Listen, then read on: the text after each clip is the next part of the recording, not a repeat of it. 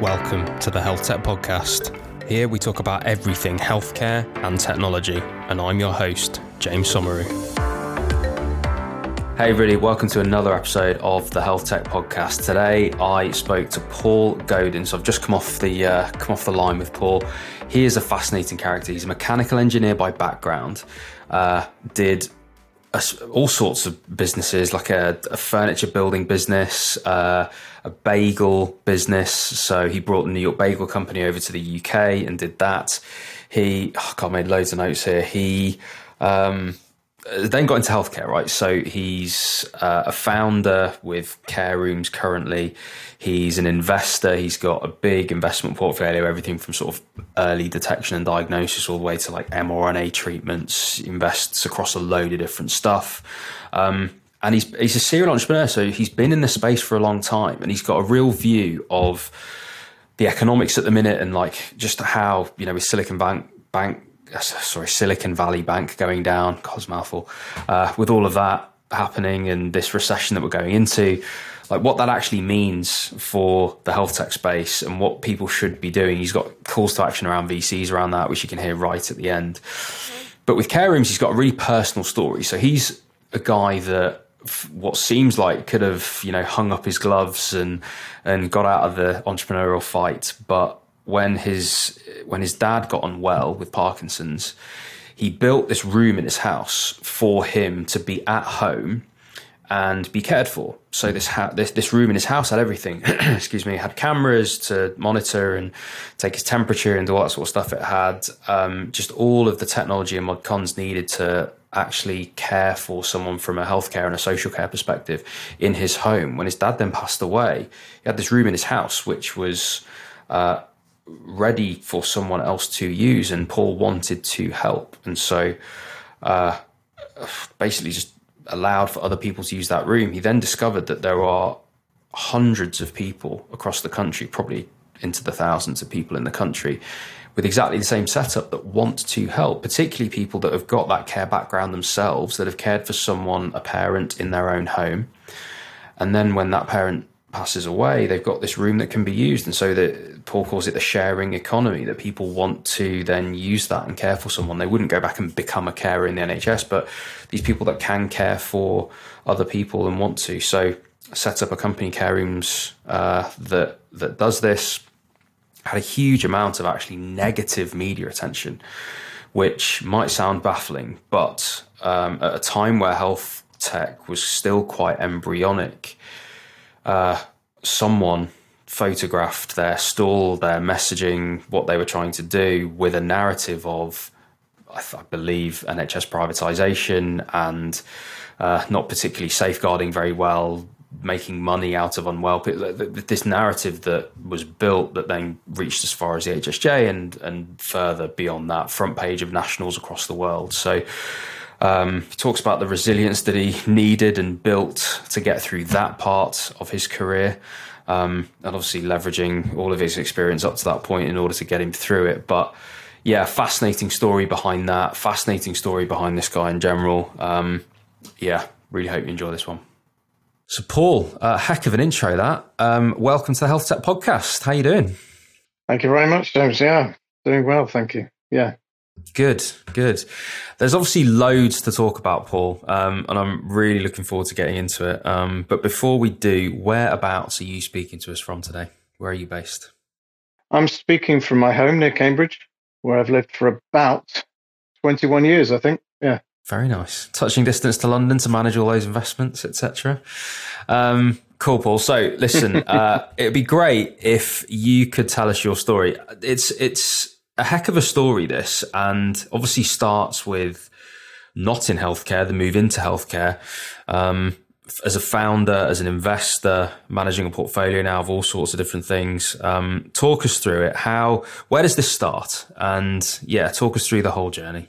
Yeah, people have often said I ought to write a book about it, and what the title might be. It's a series of unlikely events, really. I started in mechanical engineering, working for the family business. And the first project I worked on was the design of the first Wolves Cornetto plant. And I was one of the design and commissioning engineers on that at the age of 18. which was Nice. hysterically funny because they thought it was great fun to cover me in ice cream during that experience at Wool's Ice Cream in Nice. Gloucester. We went on to do other projects like Bisto gravy granules and all sorts of really interesting Maynard's wine gums and loads and loads of different projects. And I was destined to be the next generation of leadership for the business. My grandfather had set it up in 1927 Wow. in York Way down the side of King's Cross Station. And they'd managed to keep it going all those years. But then we were hit by the 1980 recession, and he was wanting to retire, and he saw an opportunity to sell. So they sold the business, and it suddenly left me somewhat high and dry. I went to work as normal, but it was owned by somebody else. And I quickly fell out of love with the idea and thought, what do I do next? So he asked me if I wanted to go and run the business down in London in York Way. So I literally 2 weeks later went down to London and started living there in a little awful squat in Golders Green, and lived and experienced that for about 18 months and thought this really isn't for me. And somebody asked me if I could design some space saving children's furniture for their new Barrett home and for their new baby, their first baby. And I said, well, I'm afraid I'm not really the guy for that because I haven't a clue about babies and furniture.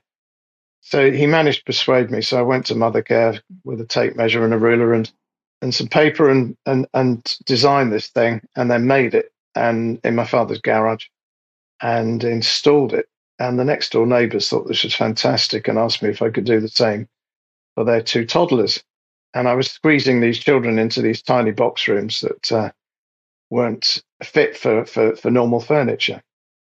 And then the agent for the site asked me if I could do it for all the sites because it was helping sell the homes. And I had no idea how on earth to get into that. And I certainly couldn't carry on doing it with my mother's iron and my father's garage and the jigsaw. So uh, John Major was a John Major was a neighbour of ours, and he said he'd help me write my first business plan, which we Nice. did with pencil and pen on a big A3 sheet of graph paper. And we built this spreadsheet, and he taught me all about how to build a cash flow and P&L and so forth. And he asked me to apply for the Peterborough Enterprise Award, which was to promote the new factories and the houses they'd built there. And to my astonishment, I won it. And that gave me a free factory and £5,000 Wow. cash, which in those days was a lot of money. And I bought some machines and I bought some material, huge sheets of melamine face chipboard and some ear protectors and some blue overalls. And I started making furniture. That was great, but it was very difficult to manage these big sheets of chipboard on my own. So I had to get some employees. And it quickly occurred to me that it was so noisy in this factory that it would be good to get some people who could communicate through the noise. So I went to Papworth Industries and asked for some deaf people who could use the machinery and ended up employing a load of deaf people. They ran rings around me because they could communicate and have a laugh at my expense generally across the machines. And this grew from a factory to six factories, 120 staff, and we won various commercial design contracts as well. We fitted out over 1,000 estate agency offices. We had business with BMW showrooms, Rolls Royce, and various other retail operations that we fitted out. And we did as design and build and logo design, corporate image design, signs, and a full turnkey solution. And it was during that journey in 1986, I got a phone call from America asking if I could fit out a bagel bar. And I said, I'm sure I can, but what's a bagel? This guy laughed down the phone at me. So he said, you better come over. So he paid for a flight and off I went to New York, which was my first trip to America, and was introduced to the bagel industry. And this was at the height of the mafia control of New York. So they controlled all of fast food. So it was often like going onto the set of The Sopranos. It was extraordinary to Wow. meet these people and to work with them. We ended up going into business together. So I went and worked in New York for a while in different bagel operations. And then we brought that knowledge back and fine tuned the bagel to the UK market. And then we fitted 9 water filtration plants in a factory in Peterborough to get the water as close to Brooklyn water as we could. And off we went. And then I had to learn how to sell bagels to the supermarket chains, which was a lesson all on its own. That was a journey of trying to protect some margins and make some profit. In that journey, I brought in a chief exec to run 6 furniture businesses, and I ran the bagel business. And we were struggling to really get takeoff. We got into Safeway and Tesco's and various other retailers, but we couldn't get the real volume takeoff. At the time, we had white bread and brown bread, and granary was considered revolutionary. So here I came along with a bagel, which nobody knew anything about. And I saw an advert on television about knowing your numbers and reducing the fat in your diet. And I was sitting there feeling a bit depressed one day and suddenly had this eureka moment. Hang on a second. I can make some stickers, stick them on the bags, and change the shelf talkers in the stores. And I promoted the bagel as the bread roll with the non-fattening center. And quite literally, you could watch people walk along, see the shelf talker, pick the bag off the shelf, look at it, smile, and put them in the basket. It was as simple as that. Interesting. It was a real lesson in communication. That message just can be so obtuse to actually get what your desired objective is. And off they went. And some while later, I got a phone call out of the blue from the chief executive of the Health Education Authority asking me if I would advise them on consumer health behavior. And interesting. I was very honest. I said, I'm sorry, I'm not really the guy for you. I make furniture and bagels. But he said, well, maybe that's what we want. So I ended up going down to Whitehall, to the House of Commons, actually, once a month, a day or two, just listening. And after three months or 3 meetings, I said, I'm afraid I really don't understand a word you're all talking about. And that could be the problem if I'm a representative of a consumer. So they said, what do you suggest? And I said, I don't want to know all these numbers because they don't really mean anything to me. There's no relationship between them from me as a consumer. In other words, your systolic, diastolic, resting heart rate, total cholesterol, HDL cholesterol, BMI, they're all numbers, but they don't mean anything in context. So I came up with the Q score, which was a queue of 100 people like me. The one at the front of the queue was the one most at risk of a heart attack or heart disease, and the back, the least. And one could trade that by reducing one's smoking or increasing one's exercise, etc. So that was born, and we developed it with being led by Professor Neil Poulter at Imperial, and he was chair of the British Hypertension Society that year. So we got a load of PhDs on it, and they came up with this lookup table, which then became an algorithm, and that developed. During that period, the chief exec who'd been running my 6 furniture businesses had been less than straightforward, and I had to prosecute him for theft. And at the same time as that, in 1989, I had my annus horribilis when the interest rate went up to 15%. And 2 large estate agency chains went bust, owing me an awful lot of money. And all of that happened at the same time. And I couldn't trade through it because I had no core sales left because everyone was stopping fitting out shops and investing in infrastructure. So I had the night of the long knives where I had to wind 2 of the businesses up. I owned everything. I personally guaranteed everything with the banks. And I sold 4 of the businesses and just about kept my suitcase and my clothing, but I had to sell my house and pretty much lost everything apart from the New York Bagel Company. So it was a real salutary lesson. Something you never forget. It was a very big fall.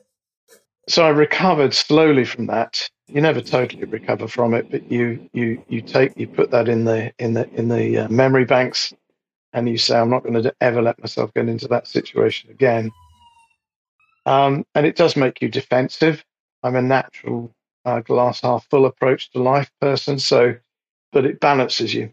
And I was able to help save a number of other businesses because the behavior of the banks in each of these cycles tends to be panic because you've got younger bank managers coming in who've never experienced it before.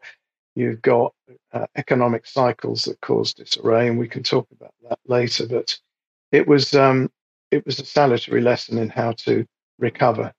Anyway, I was asked using this Q score by the Health Education Authority to set up and run the national screening program for cardiovascular disease, which we did from scratch. I'd never had any experience of this at all, but I brought together all the component parts, Omron Sfigs, the Accutren GC from Roche, which is the first near-patient testing piece of equipment really for cholesterol testing. We could do glucose as well. And set about training exercise physiologists and sports scientists to use this equipment in a mobile packing case. It was secure in big foam inserts. And we developed 6 of these, and they went all over the country every day being used to deliver screening. We did over 1 million physical health checks in shopping centres, agricultural shows, schools, colleges. You name it, we did it. Lots of big companies. And we ended up doing the screening for HMRC, the Highways Agency, a lot of public sector bodies as well. And what was obvious is that we needed to provide a place for follow-up tests, which wasn't the primary care practice. The GPs were up in arms against us for sending people with white coat hypertension, basically, having had their blood pressure checked in a shopping centre. We needed to soft land them. So what we did was we went to the pharmacy chains and said, would you do free follow-up blood pressure checks for 3 weeks after the initial check? And if they still had elevated blood pressure, then refer them to their doctors. So I ended up setting up all of the national infrastructure for every single pharmacy chain, training them, writing all the training manuals, the professional services models, designing their consultation rooms, and then developing the software. And we connected all of that with a highly secure data transfer protocol where we asked everybody to download the data onto a floppy disk, put it in an envelope, and send it to us. This really was the first site of medtech, if you like. So 1996, we were right at the beginning of this application of technology and pulling it all together for the benefit of a patient in this new world. So it was a fascinating journey. We then went on to run the National Diabetes Screening Program. We found over 750,000 undiagnosed diabetics. And that led to me being called by the Scottish government to ask if I could go and sort out heart disease in Hamilton. And I said, well, what's the deal? And they said, we've got £250,000, a nurse, an office, 2 chairs and a telephone and a blank piece of paper. I said, so you really want me just to go and start from nothing and just build something that's going to change heart disease in Hamilton? And they said, yes, it's embarrassing because it's the epicenter of heart disease for Europe. And the Hamiltonians were very proud of being the epicenter of something. The Scottish government wanted to do something positive about it. So I turned up as this short Englishman in a suit, met this nurse, and I said, can we just go and meet some people, walk the streets? And she said, no, you will be murdered. So I said, well, how are we going to actually start? So we got a few people together from the communities to meet me in a pub and then in the local leisure centre. And I started with an interpreter because I couldn't understand much of what they were telling me to understand what the real problem was. And it wasn't heart disease. It wasn't deep fried Mars bars. It wasn't drugs and alcohol. It was hope. There was no hope. And the reason there was no hope, because the steelworks had been shut and 3 generations of people hadn't worked. So the kids' role models were dad and granddad who hadn't worked, didn't work. So they just went out on the streets and caused trouble. And I had to work out how you introduce hope. So we had another meeting and then another one. And I said, right, okay, how about this? We've got a leisure centre, which is council owned, and we're going to deploy that for your benefit. So we're going to offer you free access to this leisure centre twice a week. And you can come along and you can play any sport you want that we do. It turned out to be five-a-side was very popular. And we set up five-a-side teams. And then we gave them a free 3-course meal, which was a healthy meal twice a week. And I said, how about that? And they said, well, that's great, but we can't afford to get to the leisure centre. So I said, so you need free public transport. Yeah. So we laid that on. And then I said, well, the deal is also that I want you to come along for a free health check in the local pharmacy every 3 months. So I get some baseline data, and then I can demonstrate physical and clinical improvement in your heart disease risk. And they said, well, that's great. Yeah, we'll do that. But we haven't got any money for anything at all. So we engaged in local debt counselling agencies. And then it turned out most of them couldn't read and write. So I ended up teaching them to read and write. And I said, if I do this and I get you a job, and they looked at me like I was mad, will you engage in this whole program? And they did. And within 6 months, street crime had dropped by over 50%. And hope started to happen. And this became a project that ran for 11 years. We took over 23,000 people through the program. We got nearly all of them a job. And I got very early on in this process, I knew that government funding never ever lasts for very long, particularly if you're successful. And we lost that money after about 18 months, and I replaced it with local support from local businesses, the local council, and retailers. And I said to all of them at the beginning, if we do this, this is going to have a whole benefit to the entire community. But you've got to get behind it and you've got to be part of it. And that's what gave its longevity. It was run by an amazing team of people locally. Prince Charles came up for it at the time. And it was a real lesson in the psychology of behavioral change, right down to the baseline of what makes people tick in their environment, in their community. So that was something that was very worthwhile. And Camden asked me to do the same for Somalian men who were placed there because it was the largest council estate in Europe. And Somalian men were coming over and skewing the stroke statistics because they were basically chewing cat and drinking coffee and not doing any exercise and eating a lot of tinned foods, which were similar to those that they had fresh in Somalia. And so their salt intake was very high, so they were having strokes.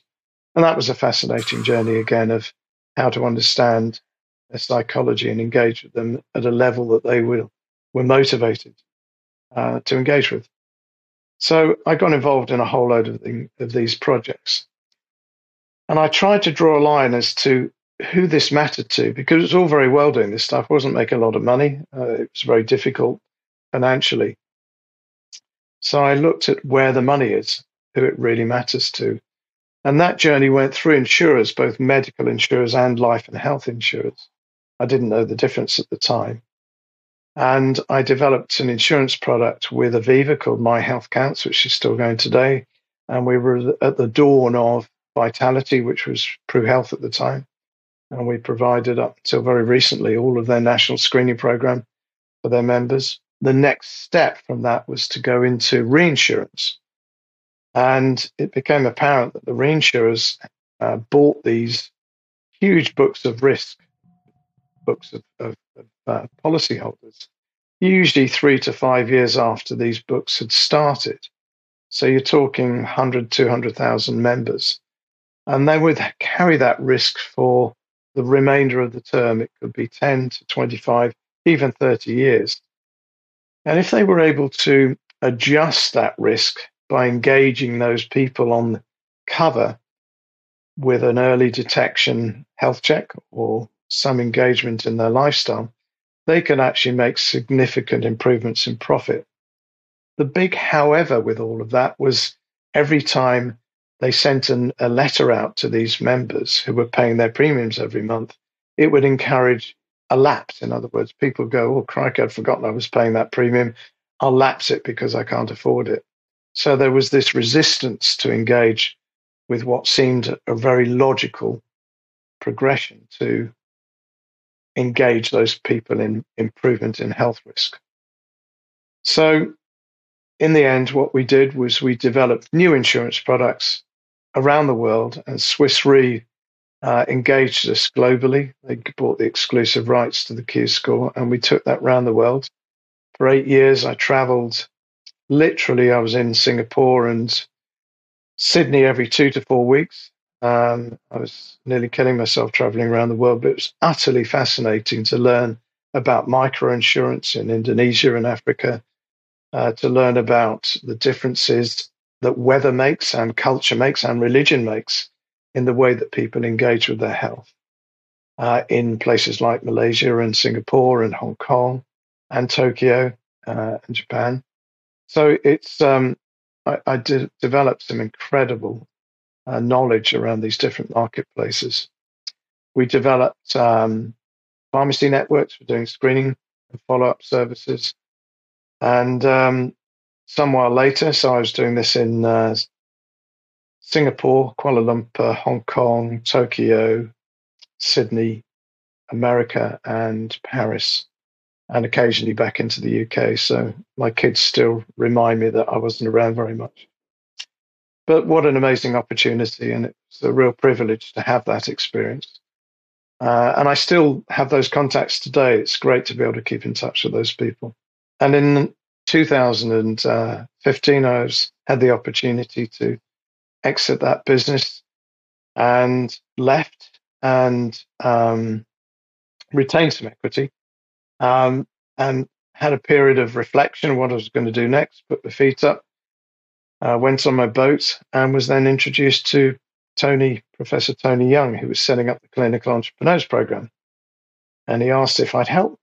And I said, what's involved? He said, I don't know really, but we need to stop the brain drain and encourage people to stick with the NHS and get their ideas into the NHS. I had no experience with the NHS at all up until that point. But I thought, well, this sounds a bit of fun. So I wrote what was ostensibly Paul Gaudin's list of what not to do, and the number of cock-ups I've had over my career, and say, these are the things to avoid. Try doing it a different way. Try doing it this way. And what an amazing journey and ride that was, to help so many bright people with the right intentions. And I've since invested in a number of them and helped them. And it's just been an absolute joy and privilege to get to know them. And some of them around about 7 years old now, because that's the age of the program. And you're beginning to see real traction. And I think a lesson for all of us is quite how long it takes to innovate in healthcare. And we were all thinking we were going to do it in 2 or 3 years. And here we are 7 years later. And those of us that have been mad enough to carry on are beginning to see that the fruition and the fruits of our labors, with loyalty, with brand, with that just bull-headed approach to keep going. And we're affecting millions of people's lives positively. It's a fantastic privilege to be able to do that. So that's a skim across my career so far. And in 2016, my father passed away on 4 minutes past 4 on the 4th of the 4th, having decided it was enough. 2 weeks previously, he took me aside, and he had Parkinson's for nearly 18 years. And he said, "Paul, I'm too much trouble now for everybody." We just had him in a local home where he had been treated so badly that he asked me to take him out. That was for a 5-day respite for my mother. And sure enough, I went to pick him up, and his Parkinson's medication was running down his front. He was shaking like mad, and nobody could see that he hadn't swallowed his meds. And it was utterly appalling. And he said, next time I get a UTI, which was typically at 6:05 every other Friday night, just after the GP practice had shut, he would ask me just to let him go. So we had 2 weeks of nil by mouth, and that was the most traumatic thing to see your father go through. 2 months later, I was out with a friend for a drink, and his mum was stuck in the local hospital. She'd had a fall 4 weeks previously and was found on the floor. Some hours later, she'd broken her hip. She'd had a new hip, was sent back to a home first package of 2 visits a day for half an hour from carers. And she was terrified of getting out of the chair to go to the toilet just in case she had another fall and was on her own. So she didn't drink enough, and she got a UTI, had another fall, and broke the same hip, and went back into hospital. And she was refusing to be discharged to the local care home where my father had been because of the reputation there. And also, she didn't want to go home to be on her own. My friend lived in a flat up some stairs, so she couldn't go there. And he said, where is there, Paul? And I said, I have to admit that I've been through this journey so many times with both my parents. I just have never found anything. There's no sort of interim. There's no convalescence homes. There's none of that capacity that we used to have. No soft landing for these patients. And the next day, we'd planned with a van to go and clear up my father's 2 rooms that we fitted out with equipment, a hoist, an electric bed with an air mattress, all the shower fittings and everything else, and just bite the bullet, clear it out. And we turned up at midday to find my mother in the home with the curtains closed. She was still in a dressing gown, which was just not like her at all. She had had a total nervous breakdown 3 years previously with the stress of looking after my father, and she was looking like she was going downhill again. And we sat her down, got her a cup of tea, pulled the curtains back, said, "What's the matter, Mum?" And she said, "I've just got no hope. I've got no purpose, and I've got no money left. There really isn't anything more to live for." And we were chatting away, and I suddenly had this eureka moment. I thought, hang on a second, we got 2 rooms full of equipment, a friend's mum stuck in the local hospital with nowhere to go. Imagine if. So I said to Mum, we've got this friend whose mum's stuck in the local hospital. Would you be prepared to just keep an eye on her as she came here? And you wouldn't have to do any caring, just have a chat, make her some meals and make her cups of tea and just chat with her, make sure she's okay, and we'll provide the care from outside. So she said, okay. And I rang my friend and said, tell the hospital that you're discharging your mum, you're going to look after her. And sure enough, the next day she arrived. We cleaned the 2 rooms up. We supplied the food because my mother's the world's worst cook. So she just had to reheat the food. And a little miracle happened. Within 48 hours, my mother bounced back to the person we'd known 10 years previously. She just had a light to her face. She just was cheerful, happy, smiling, laughing. My friend's mum was just the same. She was just getting on so well. And she stayed for another week, and they got strong together. Both of them recovered. I say my mother recovered. She needed some help to recover from the grief of my father's passing, but also just somebody to distract her and have some friendship.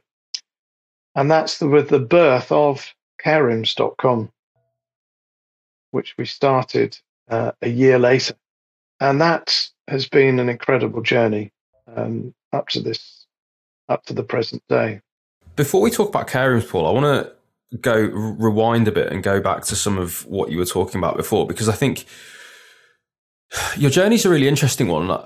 Even sort of the way you communicate is very, very considered. You seem a very considered person, and actually, the way that you talk about learning sectors and solving problems is that you seem to have this playbook going on whenever you've made a different move. You talked about it when you talked about Houses of Parliament. You talked about it when you went to bagels initially. You assume that you are the fool, and you don't go with any preconceived arrogance that you understand the space. And you talked about this when you went to Hamilton as well, that the first thing you wanted to do was go out and listen to people. And it's a very active step of the journey, that. And I think that comes, it seems to me, I've talked to 300 people on this podcast, like entrepreneurs, and it seems to come naturally to the good entrepreneurs, that the first thing that they do is that in anything new is that they listen. And I think that's a really important element to every step of your journey. You mentioned it every time, that you weren't sure whether you were the right person to be doing this, which is what you said. When you went to the Houses of Parliament, you listened first and then said, look, I don't understand this. It's a very considered approach, which comes across in the way that you communicate as well, that you seem to advocate for this. Go in and listen to people first, develop this deep understanding. But then there's another element, I think, which talks to your entrepreneurship ability here, which is that you go for the root cause of the problem. You don't go for sticky plasters on top. That doesn't seem to interest you. It seems that you're far more interested in actually getting to the root cause of a problem. And you mentioned hope twice. You mentioned it in your personal story with your mother, and that's a little bit different, but you mentioned it with the Hamilton thing, that actually the problem was that they lacked hope. Now, that's a really interesting phrase for me as well, because when we talk about problem solving and we talk about entrepreneurship and we talk about tech companies solving problems, when we think about those CEOs and those founders, I wonder how many of those that exist, say there's 1,000, say there's 5,000, 10,000 digital health companies in the UK, and you think about the entrepreneurs, how many have got the balance of EQ and IQ that could actually analyze a problem deeply enough to realize that the problem was actually that these people lacked hope, and actually that's the problem to solve? I do wonder. I don't know the answer to that. I imagine quite a few, because I think being a modern day entrepreneur, you need both IQ and EQ. But I just wanted to bring that up really and just capture any reflections that you've got on that, because I don't know whether did that come naturally to you? Is that something you learned over time? Is that new information, me regurgitating this to you? I imagine not, but I don't know. Can you talk to that a little bit, that framework? Being a mechanical engineer and working in process engineering was a really good grounding, because if you consider the complexity of developing the Wall's cornetto as an example, you start with an idea, and the idea comes from Walls. They want to make this thing. And then you've got to try and turn that into what the heck are the processes, and in which order do those processes have to happen? And bearing in mind, this is pre-computing. So all we had was pneumatics and gearing. So everything has to be, it's like a huge Willy Wonka's chocolate factory. It's an incredible thing to conceive. We actually took the roof off Wall's factory in Gloucester, because there was a 2-story. We put a 3rd story on, which meant before we put the roof back on, we had to put all these chocolate tanks, all these machines, absolutely everything, and then build a new roof. And if you think about the complexity of all of that coming together to do one thing, which is produce a Wall's cornetto, I was there at the start. It is quite comical. When you press all these, it's just green button after green button after green of all the starter motors in all of this massive. The plant was 100 meters long by about 80 meters wide. It was a huge rectangular process, and what that does is make you really analyze every single millimeter or centimeter of that journey, because you're controlling ingredient mixing, you're controlling temperature, you're controlling depositors, you're controlling the flow rate of the chocolate, vertical chocolate flow rate, together with the journey of the conveyor belt, the speed of the conveyor belt. And all of these things have to be built in. Not just that, you need resilience. So you know that the chocolate is so viscous because of the sugar in it, it wears out depositor heads really quickly. So you've got to be able to take a depositor head out and put a new one in line without stopping the machines. You can't turn a chocolate factory off once you've started it, because all the chocolate goes hard and you can never remelt it, because you've got a 15-ton chocolate holding tank. So what it does is it teaches you instinctively just to look at the risk assessment of everything that could possibly go wrong in your head. You just go, right, this is cause and effect all the way through, this chain reaction.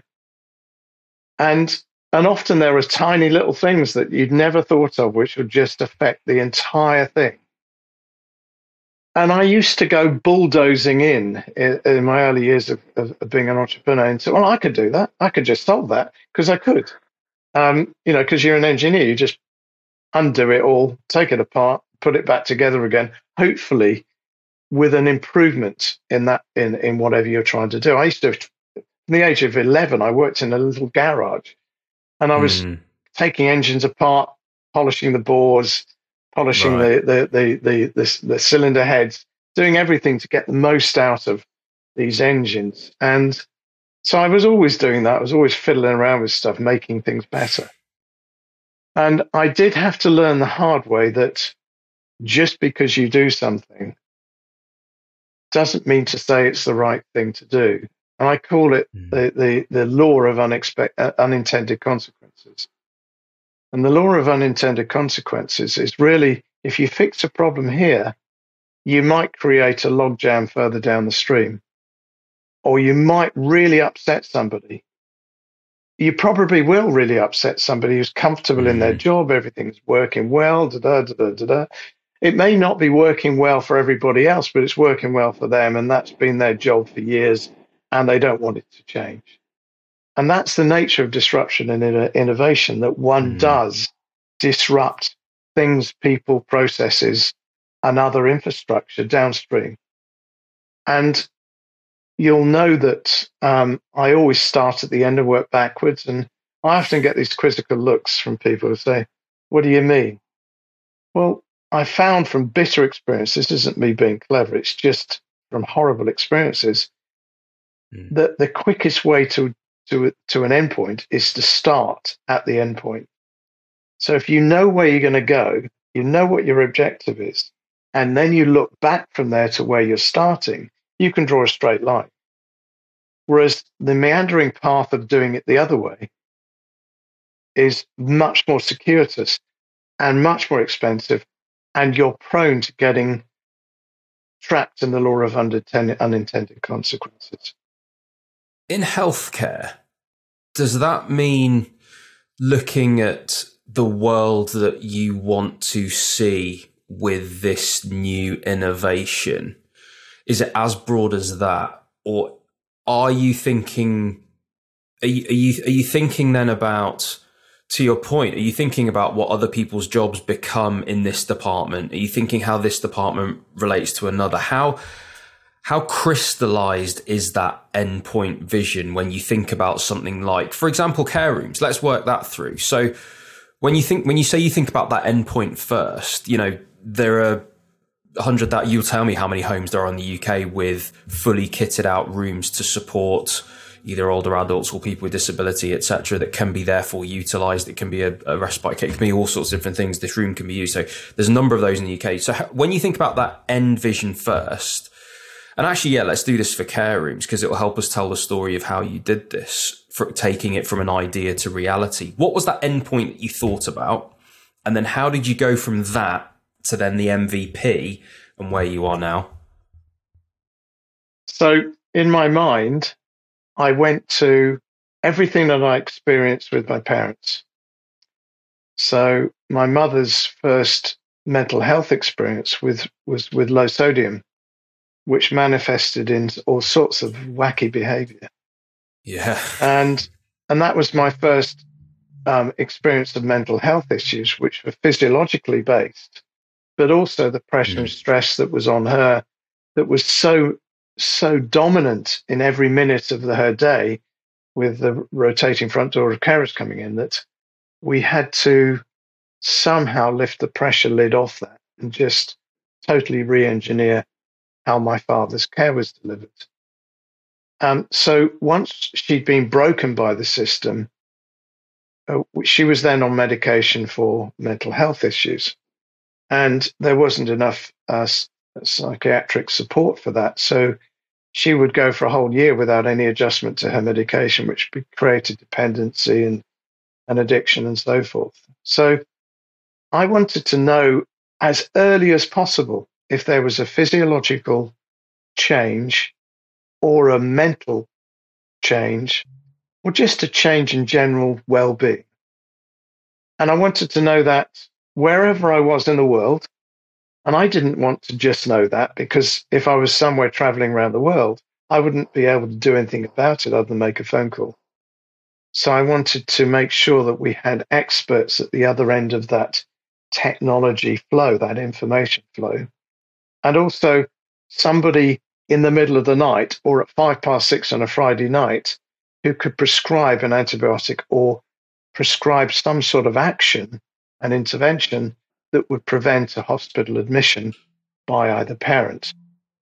So I once went up to the Lake District when my parents were living there with a bunch of technology, cameras, and various other equipment, and proudly connected all of this up to my phone and then drove 260 miles home and thought, I now know if there's something going wrong with mum and dad. Right. My father immediately switched the cameras off because he didn't want to be looked at the whole time, even though I told him I wasn't going to be doing that. My mother would occasionally switch them on again. They usually forgot to do their daily measurements, which meant I'd have to phone up. So I'd effectively turned myself into a 24/7 remote carer. And that's extremely stressful because you've got your kids and a family and business and everything else to run. So all of this went through my mind, all my experiences of 18 years of living with somebody with Parkinson's, caring for them, and somebody with mental health more recently.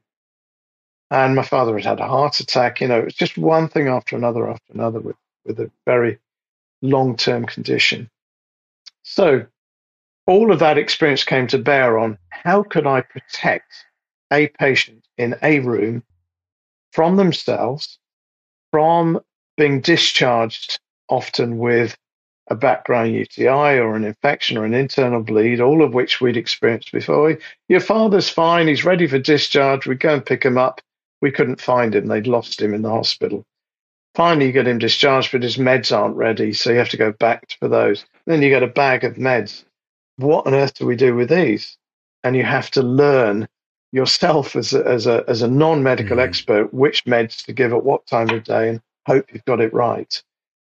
Those are all steps in this journey of protecting that individual. Now, if you're going to do that, you've got to do it incredibly well and an incredibly systematic journey and process. So it has to be written down, designed by professionals. Then it has to be written down. Then it has to be trained. And then it has to be systemized, preferably in a technical environment, so that you can deliver optimized care in a process that nobody can break. And then there's the exception, what happens if, and etc. So we did that, and we did it to the best of our abilities. And I had the benefit of working with the clinical entrepreneurs, so amazing people who offer their advice for free, feeding into that journey. So when we actually came to market a year later, we'd built this technology platform. We'd gone through every procedure with the A&E delivery board at Essex, at Southend Hospital. We'd checked all the governance, and we really thought we were pretty cool because I'd done it to the best of our ability to protect that patient. And often people would say to me, what about safeguarding? So safeguarding, this enormous term in healthcare, it covers absolutely every working aspect. And it's a very broad term and is often not very well done within the existing environment. So we became extremely hot on the safeguarding component of it, wrote that all in. And people say to me, but what happens if the host goes and rapes and molests the patient, or the other way around? And I thought, well, okay, it's unlikely because they're going to be caught straight away because it's their house they're doing this in. But let's safeguard for that. So we put a camera facing the door of the room that wasn't intrusive into the room, but gave us a virtual visitor log of everybody's movements in and out of the room, their time and who was there, and if there was an elevation in heart rate. And then we had a big red button, the big red panic button, which set everything off and called the emergency services and did all of this sort of thing. So we were pretty hot by the time we'd finished that journey. So we went totally overboard because my natural go-to place is, what is the resilience in the system? What is the fail-safe? And my engineering experience just designed all of that into the journey. And obviously there's only so much you can do. You've obviously clearly gone into a heck of a lot of detail to do that safeguarding. And yet, for all of the positive that can do, it's interesting the flip side, I suppose, of, well, calling a spade, the media attention that you got. Because this was at a time where I knew you, and I remember all of this going on and speaking to you about it. And at that time, I think you were starting to scale across the country. You had hosts that were hosting patients in lots of different places by this point, or at least you were starting to branch out, and it was starting to have some impact. And I'll let you tell the story, but the media didn't actually look upon it too kindly for whatever reason. And there was a heck of a lot of learning that you went through in that period. So can you tell us a bit about that? We'd worked with the board of the hospital in their A&E delivery board meetings once a month for 11 months. And it was all minuted and documented, and that informed our safeguarding processes and the design of the service. And we agreed that we were going to soft launch this. In fact, launch is a very strong term. We just thought, let's go and find some more information out before we do anything about launching it. So we bought a pull-up stand, which talked about the service, and one of our team members with some leaflets. When I say our team, there were three of us in the whole business. And it was my daughter, Lizzie, who I poached from John Lewis Management. And she was handing out leaflets, and we were just talking to people in the coffee shop at Southend Hospital. And some very mean person in administration saw this, took an image of the leaflet and of the stand, and sent it by email to the head of the Save Our A&E Department campaign, who was a local Page 3 Sun photographer. And he had aspirations to be a Labour councillor. And he decided he was going to use this as evidence that the hospital was not only going to shut the A&E department, but was now going to shut all the wards and put people out into people's homes. So he spun up a story, which he then sent to the HSJ. And I was on a flight to go and have a well-earned break for 2 weeks in America. I just landed in Los Angeles as this thing took off. And the HSJ thought, this is something meaty here. And they didn't interview us. They just made up a story and published it, which then took off again. They syndicated it. And it went global. So what happened in a matter of hours was a leaflet and a stand turning into this international story. Now, we called it, I thought intelligently at the time, Care B&B. And it turned out to be a really good name because it described exactly what was on the tin. But the association with Airbnb made it look like Airbnb, this big American company, were coming in to take over the NHS. With a profit model. And it's a fascinating journey of reflection into what one might have said if one knew what was going to happen, what one might not have said, what one might have done differently. But we genuinely weren't launching. We were just handing some leaflets out to do some market research. So we were contacted, or I was contacted by NHS England, their comms department, Simon Stevens' department, Jeremy Hunt's department. Everybody wanted to find out what I'd done. And I said, I've done nothing. We just handed out a few leaflets in hospital. and this is what's happened. And literally within 24 hours, I had news stations from all over the world wanting to speak to us. Every newspaper on the front page of every newspaper, every news station, every television story, we were over everything. And we were asked not to comment, which was extraordinarily challenging because I wanted to protect our position and our business, but I had to respect the NHS's position. So for 5 days, we were asked not to say anything. That was from the Wednesday to the Sunday, and NHS England put out one of the junior health ministers to say that they were supportive of innovation in healthcare, health and social care, and this was an example of it. That took the heat out of it, but what we suffered in the meantime was my daughter had, and one of the doctors from the Entrepreneurs Program, I won't mention his name, to protect him, but they had death threats. They had the most malicious phone calls and emails, threatening harm because we were taking over the NHS or doing something different. And it struck me as just the most impossibly difficult thing to try and respond to because I'd never experienced anything like that before. On the Monday, we got a message from the editor of the Daily Mail, almost apologizing for following the herd because they'd put it to the vote that morning on the Monday morning to say, what do people really think about this?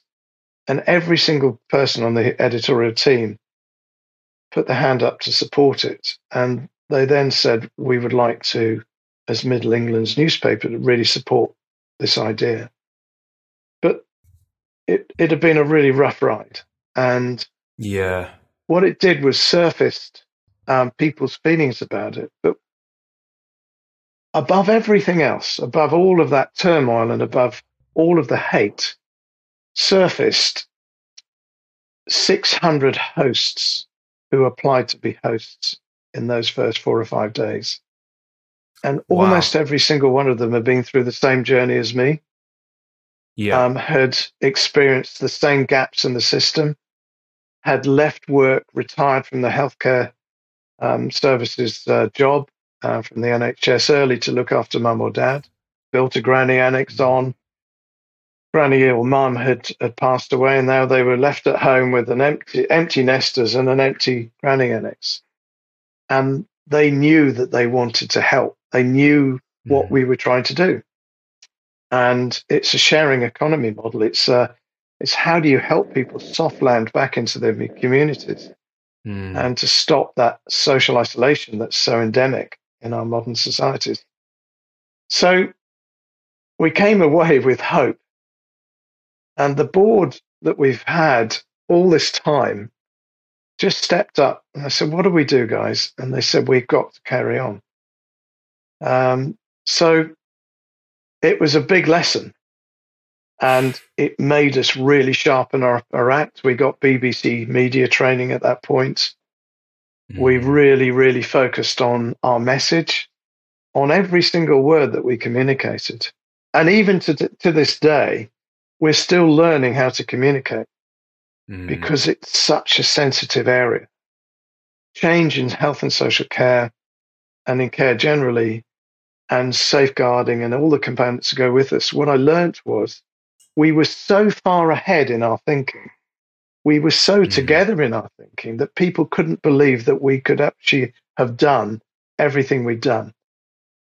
And to be fair to us, we hadn't actually had the opportunity to communicate that because it all took off before we'd even opened a single room.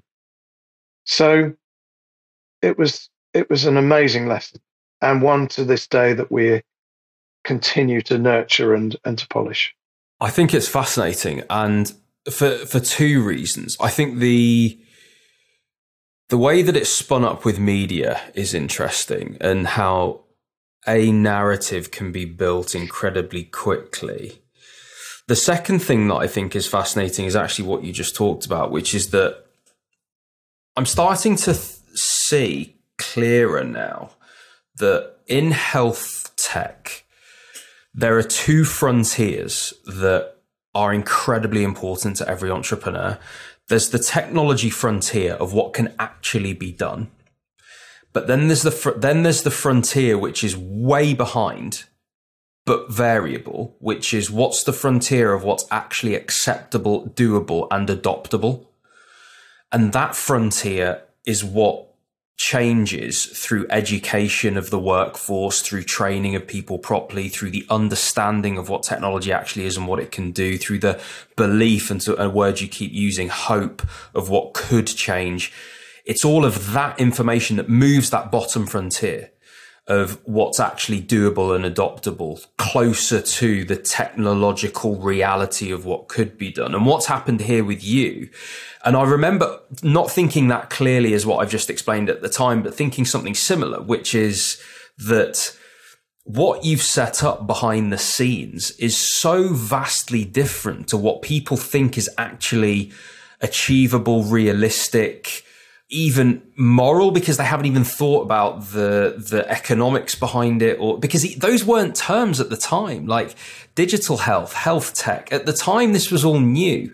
I was still having conversations, by the way, with people about, like, are digital health apps, is that privatizing the NHS? It's like, is a new service coming in privatizing it? These were such nuanced conversations at the time that people weren't ready for what, to your point, people weren't quite ready for what you were offering. And so for someone with potential aspirations of being a Labour councillor to peddle a hard left narrative that is along these lines was probably low hanging fruit and easy wins, seemingly, without the realization that actually a left-wing narrative is to not do any of that and actually promote innovation for what it can do for the economics of healthcare. And call me a centrist, but like wherever you want to draw that line. But yeah, I think that frontier bit is really interesting. But also I think this media bit is interesting. I'm in communications. We're,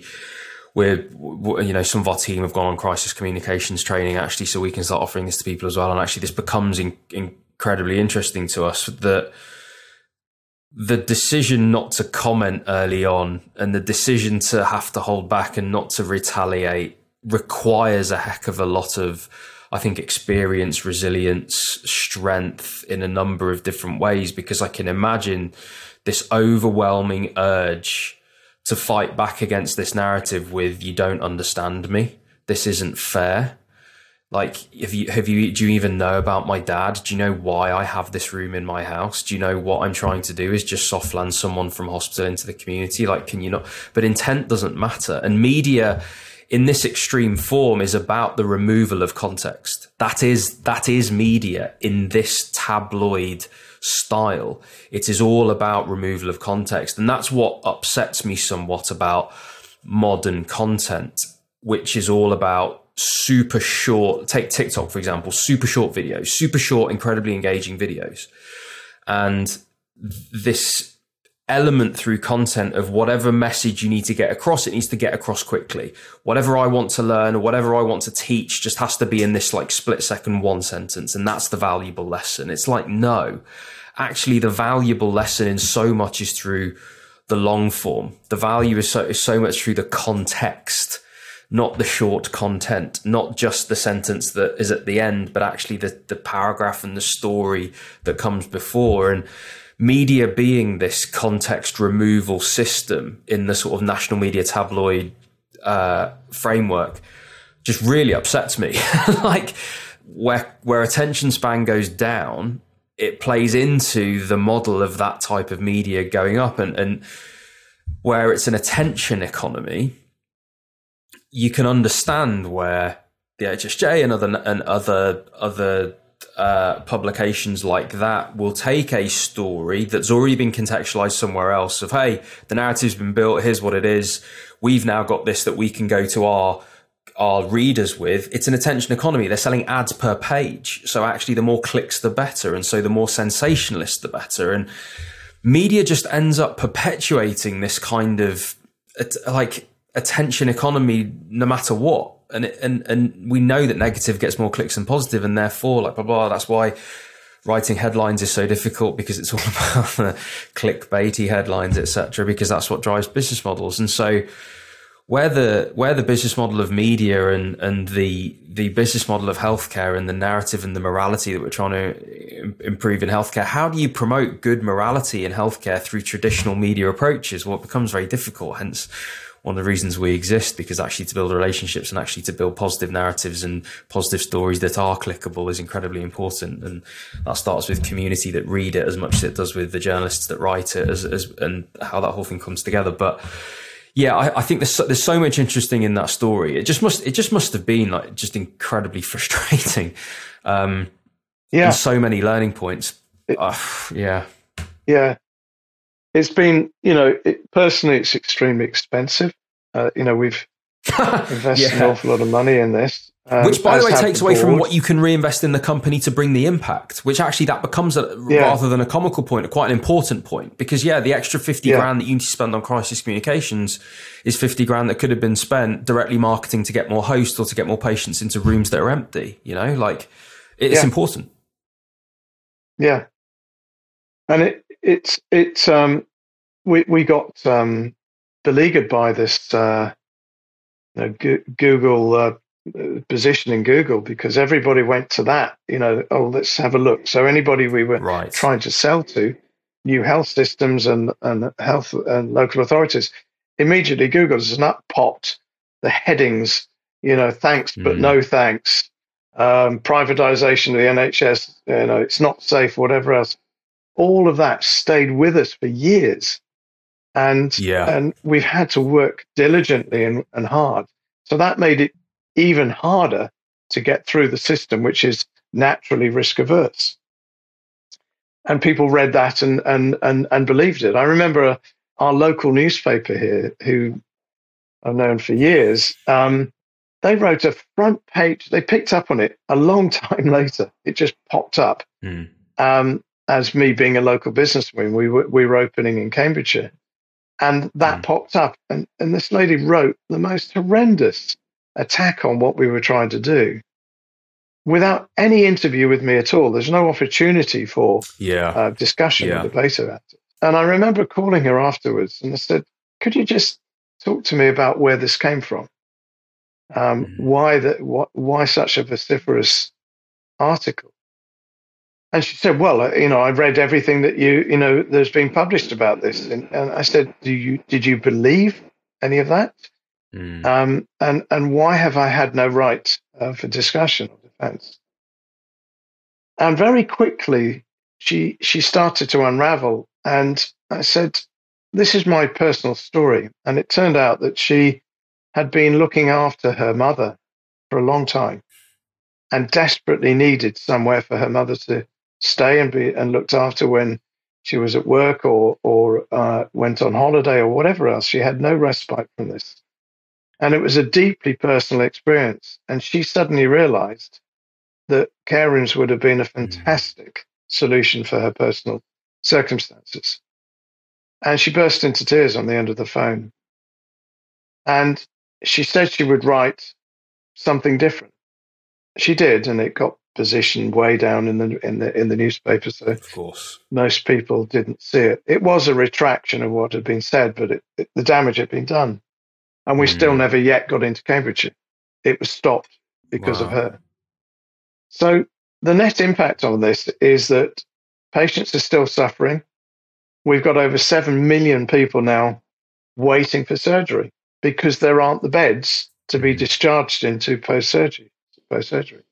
So would you believe there are now organizations calling us up, hospitals asking us to develop fast flow capacity. So for step down. So for elective surgery, you go in, meet your host, drop your bag off. We drop you into the hospital. You have your new hip. We pick you up from the recovery room. We bring you back to our room. We settle you in. We wire you up into the virtual ward environment. We look after you. We get you out of bed every so many hours to get your hip moving. We give you all the hydration you need, all the food you need, and get your muscles back and active. And you feel safe because you got 24/7 round the clock support and care. There's somebody just in case there for you. And your recovery rate is so much faster because it's not just the physical side of getting out of bed and doing the things you've got to do. It's the mental security that allows you to sleep really deeply to recover without the noise and the stress of a hospital or a care home, and without the anxiety of being at home on your own, waiting for a carer to attend twice a day. So we have all the evidence now that it just works. And every patient that leaves us becomes an independent patient again, who's happy, who's joined the care rooms community in the locality, who now has a purpose to help others like them. So they're not stuck at home, dependent on a carer to visit for the only form of human contact. We turn everybody into a net contributor to the healthcare system rather than a net consumer of it. It just works. People are happy, they smile. We call it we work little miracles on everybody. It just is amazing what you see. It sounds amazing, Paul. And actually, your view of the whole healthcare space, your seemingly what we talked about before, the mechanical engineer in you and the process engineer in you has clearly given you the energy to attack this problem, which is a big problem. And actually, there are so many, I talked about this, I think, last week on the podcast, like there are a lot of point and shoot digital health applications. And actually, I do see, yes, it was last week, I think. It was when I spoke to Philip from FitFile, that I see now that health tech innovation is actually quite a lot. Yes, okay, the point and shoot digital health apps that can go and do a thing, digital therapeutics or this, that, the other. But actually there's these big infrastructure changes that actually are these deep problems to solve. Like to our point earlier about root cause of things, like these are messy problems. These are not easy to solve. Like all of that safeguarding stuff that you have to do, as well as like figuring out like how this interacts with A&E departments, how this works with primary care, how this works with social care and with like healthcare. Like it's messy problem, this, but I think this is where the big change is going to happen. It's just not going to happen quickly. It's just not going to happen easily. There's not going to be a light bulb moment. It is messy, and like in the tech world, it'd be APIing to all these different things. But in this case, it's how you interact as humans and as people and as a service with all these different things. But you mentioned virtual wards, very much on the radar of NHS England and all that national narrative at the moment of like, how do we actually practically do this? What you've described is quite literally a virtual ward. Like you have just described it. It's often talked about as how you piece together various services to actually make a virtual ward. You're actually just talking about it under one like label. It's like, we just put a virtual ward there with all its tech and all its stuff. So it clearly, you've done it. It clearly is that, but it's how that interacts. Like, but I do think my point is going to be like, I think it's difficult. It's tough. It's a long journey. Media can think what it likes, the rest of it, but ultimately it's a valuable problem to solve. And I think there is that purpose behind it. And clearly you talked about the smiles and people happy and a lot of individual stories of benefit. And I think that is nice, that there's beauty in that for me, of this is very linked to individual story and individual agency to do what they want with a resource that they have to make someone else better. There's a lot of that type of story in this as well, which I think just gives it I don't know, it gives it a bit, it does give it a beauty for me. But I guess with your knowledge and understanding and problem solving with all of that stuff, you end up with a very good understanding of health tech. And you've seen it from many vantage points, particularly even like the insurtech side, this care tech side, like health tech side.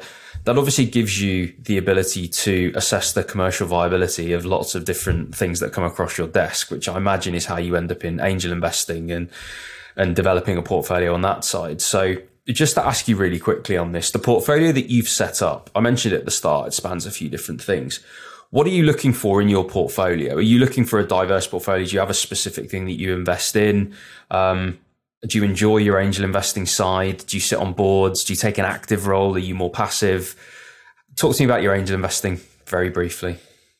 Yeah, it started off really by accident, and it started off with resource only, and then more recently with capital. And it's really a case of looking at the opportunity that is presented to me, which happens every day. Somebody comes to me with something, and looking at the team behind it first of all, and then the application that they're trying to, innovation that they're trying to bring to market. And after so many years of doing this, I instantly know whether something's going to succeed or not. I've been right and wrong a couple of times, but you can see the things that just have the right team and the right innovation. Doesn't always mean it's going to be successful. What it means is that you've got a better chance of success because there are so many factors affecting it.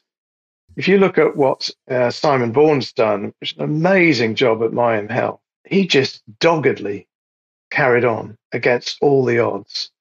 And now it's the biggest digital therapeutics and disease management business in the country by, over 100,000 patients in the NHS every day we're looking after. It's a phenomenal story, but it's been a tortuous journey. And there are, others. We set up Piper Health to help businesses, not just with capital. It's about utilizing the resources in the most efficient manner. An awful lot of entrepreneurs have raised an awful lot of money over the last few years at ridiculous valuations, and everyone was looking at, oh wow, that's become the pursuit of more capital, not the pursuit of cash, not the pursuit of profit. And that's developed a whole generation of businesses that aren't sustainable. So every pound that you get, I sweat. And any chief executive that I work with will look at me as the most painful, tight-fisted chair or advisor that they have. But it's because I know the value of cash from my experiences. And therefore, growth may be slower in the early stages, but you'll be there through the ebbs and flows of economic cycles where others will drop. You end up with owning far more equity through my models than you do if you go the full VC, dilution after dilution after raise after raise. And these are lessons that I impart and on these founders. And the portfolio has just developed over time into a story and a narrative that's a cycle of health from really, the start of finding a condition, early detection, right the way through to end of life, and filling in gaps in between. And it's the contact points. You look at ChemBooks, the most incredible ED management system that there is on the marketplace, developed by consultant EDs, ED consultants who are just, really, really frustrated with what's in front of them. And they've engineered the system, which just sorts out an enormous amount of noise in running an emergency department. And then you've got eConsult and what they're doing with an amazing new model of triage, both primary care and secondary care. And then you look at what we're doing with a new model, which we're calling Healthways, which is the navigation to the fastest route to diagnosis as possible. And that's working with Jiva and their multimodal AI capabilities and EMIS to understand what that journey looks like and presenting it to the referring GP to support their decision making in what will say over 40% of unnecessary diagnostics, and at a time in our history where there's a real constraint, of course, with the amount of or capacity of diagnostics, as well as the amount of budget we have available to do it. So there's all of these things have a role to play in early detection, diagnosis, treatment, management, insurance of these services as well, with Field Group. We're looking after nearly 900 early stage businesses. It's incredible. Wow. Managing all their insurance needs and their growth. That business in itself has become this new innovative new insurance business that nobody's done before. So it is just this amazing journey of learning and identifying what gaps there are. Most recently is mental health. And I've seen so much mental health innovation, but one does need to understand that there's this massive constraint in resource. So how does one create more resource out of what's there already? And that's introducing efficiency. It's not just all online. Human to human contact is a feature in an awful lot of what I do. Is how do you leverage this capacity? Care rooms, for example, is leveraging an enormous workforce of retired healthcare professionals that wouldn't go to be a carer per se. They wouldn't want to go back into the NHS, but they've got all those skills to do the most amazing virtual ward. And that's wrapping around the technology to deliver that capacity, which is new capacity. So it's not an easy answer to say, what do I invest in or what I look for? But I have the privilege of being in the destination point with Ollie at Piper. We constantly get this amazing opportunities presented to us. And what I'm doing now is setting up a fund, which is a fund of funds internationally that allows people to invest in each of these businesses within a fund structure. So it's governed, Nice. But it's not a VC fund. It's a long-term investment in these businesses because you've got to see them through and out the other side. They've got to be given that life of at least 10 years to begin to have that impact. Yeah. And before I let you go, you talked about being at a time where resources are constrained. What's your feeling on where we're at the moment? We had all the sort of September, October last year, these announcements of economies going down. This caused loads of various different panic. I mean, we saw it in even our client roster. The movement just became enormous of coming and going, and bigger clients coming down from bigger agencies and coming to us, and smaller ones going because they're worried about everyone's trying to extend runway. Like there was so much going on. It was almost chaotic at the end of last year. Then we had Silicon Valley Bank as well, and that panic pushed Silicon Valley Bank over the edge. The UK entity wouldn't have actually had a problem if nobody had withdrawn the volumes that they withdrew because they were business model positive. But then that just the panic literally caused the UK entity, I think, to collapse, if I've remembered that correctly, rather than it being a business model issue. But yeah, I mean, what's your view of where we're at now in terms of recession and these cycles, having been in the game a bit longer than I have? Should I be panicking? Should we be panicking? Should anyone ever panic? Or do we keep calm and carry on? One of the few benefits of being this old is that you've got the wisdom of experience of many, many economic cycles.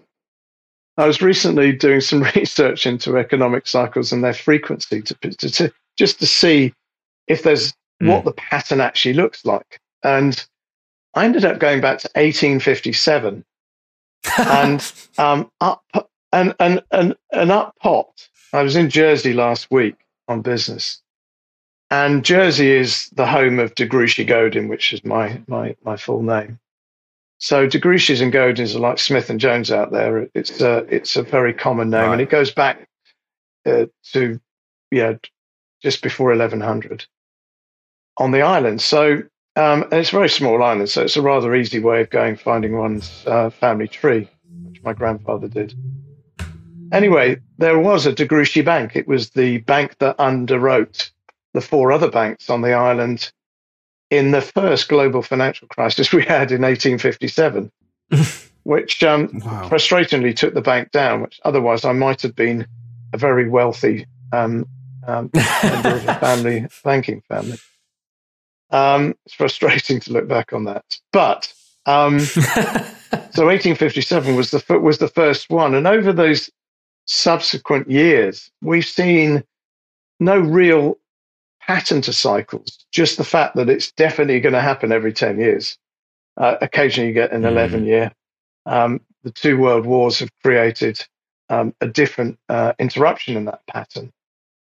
But what it's taught me is that as you look at the media, the development in media styles and accessibility, where it used to be the flutter of a wing in America would cause a flu epidemic here or whatever else.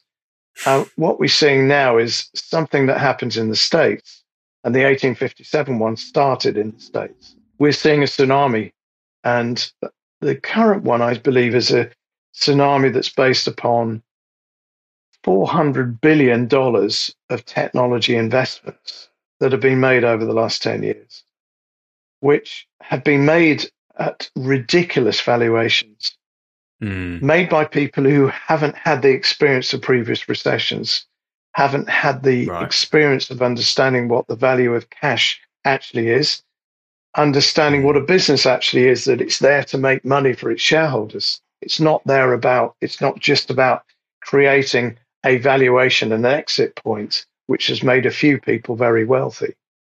This is actually about the basics of business. And what we've got is $400 billion that will never see a return on investment for their shareholders. Now, that has to have a painful impact. And what we're seeing so far as the tidal wave came through is it's gone around the world very quickly, and it's about to hit the West Coast of America again. Now, the outcome of that impact, the energy that wave still has, I believe will determine whether or not we're really going to have a massively tough time, or that we will just see an improvement over the second half of this year. It's also, I believe, about human behavior. If I look back on each of the recessions I've lived through, human behavior is a fascinating and fundamental factor in this. You have the market makers who traditionally have started it, but you've also got the human behavior that's driven it. So, and it's a virtuous circle. It drives that outcome either to an improvement, which is an inevitable outcome, but also to the decline. It's stimulated, obviously, by weather and by global warming and wars that we've seen in the Ukraine. So all of these things have been factors, not just in recent years, but going back for the last century and beyond. So what is definite is these things will happen. So how do we as human beings, how do we as consumers, how do we people and as employees and entrepreneurs, how do we plan for this? Well, we plan for it by having sufficient reserves, by being realistic about the products and services that we're developing, and being resilient to these ups and downs. And if we develop our businesses with that infrastructure, with that knowledge, with that flexibility, then we stand the chance of riding the waves rather than being crushed by them. And I think we need to get back to the reality of what business is about. We've seen an awful lot of VCs employ young graduates straight out of university who have no experience to actually advise, to sit on boards of businesses, to advise on their investments. Without the knowledge, without the background and history that you need to survive these ebbs and flows. So I see this cycle as being something which will be defined by the way that we behave. And I would compel and I would ask the VCs and the investment market across the world to just take a step, take a moment to honor what they've invested in, to honor the opportunity that they've got. And yes, there are down rounds and valuation hits, but don't throw the baby out with the bathwater. I remember in the early 90s when everybody was going bust, there was no hope. And most of the businesses then were funded by banks and underwritten by assets, which were houses and personal guarantees and commercial premises. That was it, really. There wasn't anything else. You didn't have lots of investment funds and VCs doing what they'd been doing for the last 10 years. And what I saw there was I was able to go into banks and help businesses that had been through what I'd been through or were going through what I'd already been through. And it was that fear of failure. And it was the fear of failure, not just of the entrepreneur or the business owner, but also of the bank manager.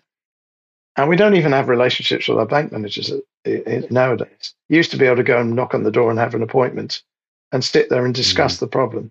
Now it's all remote. So what we've got to do is to go back. What I did then was to restructure things and soft land and spread it.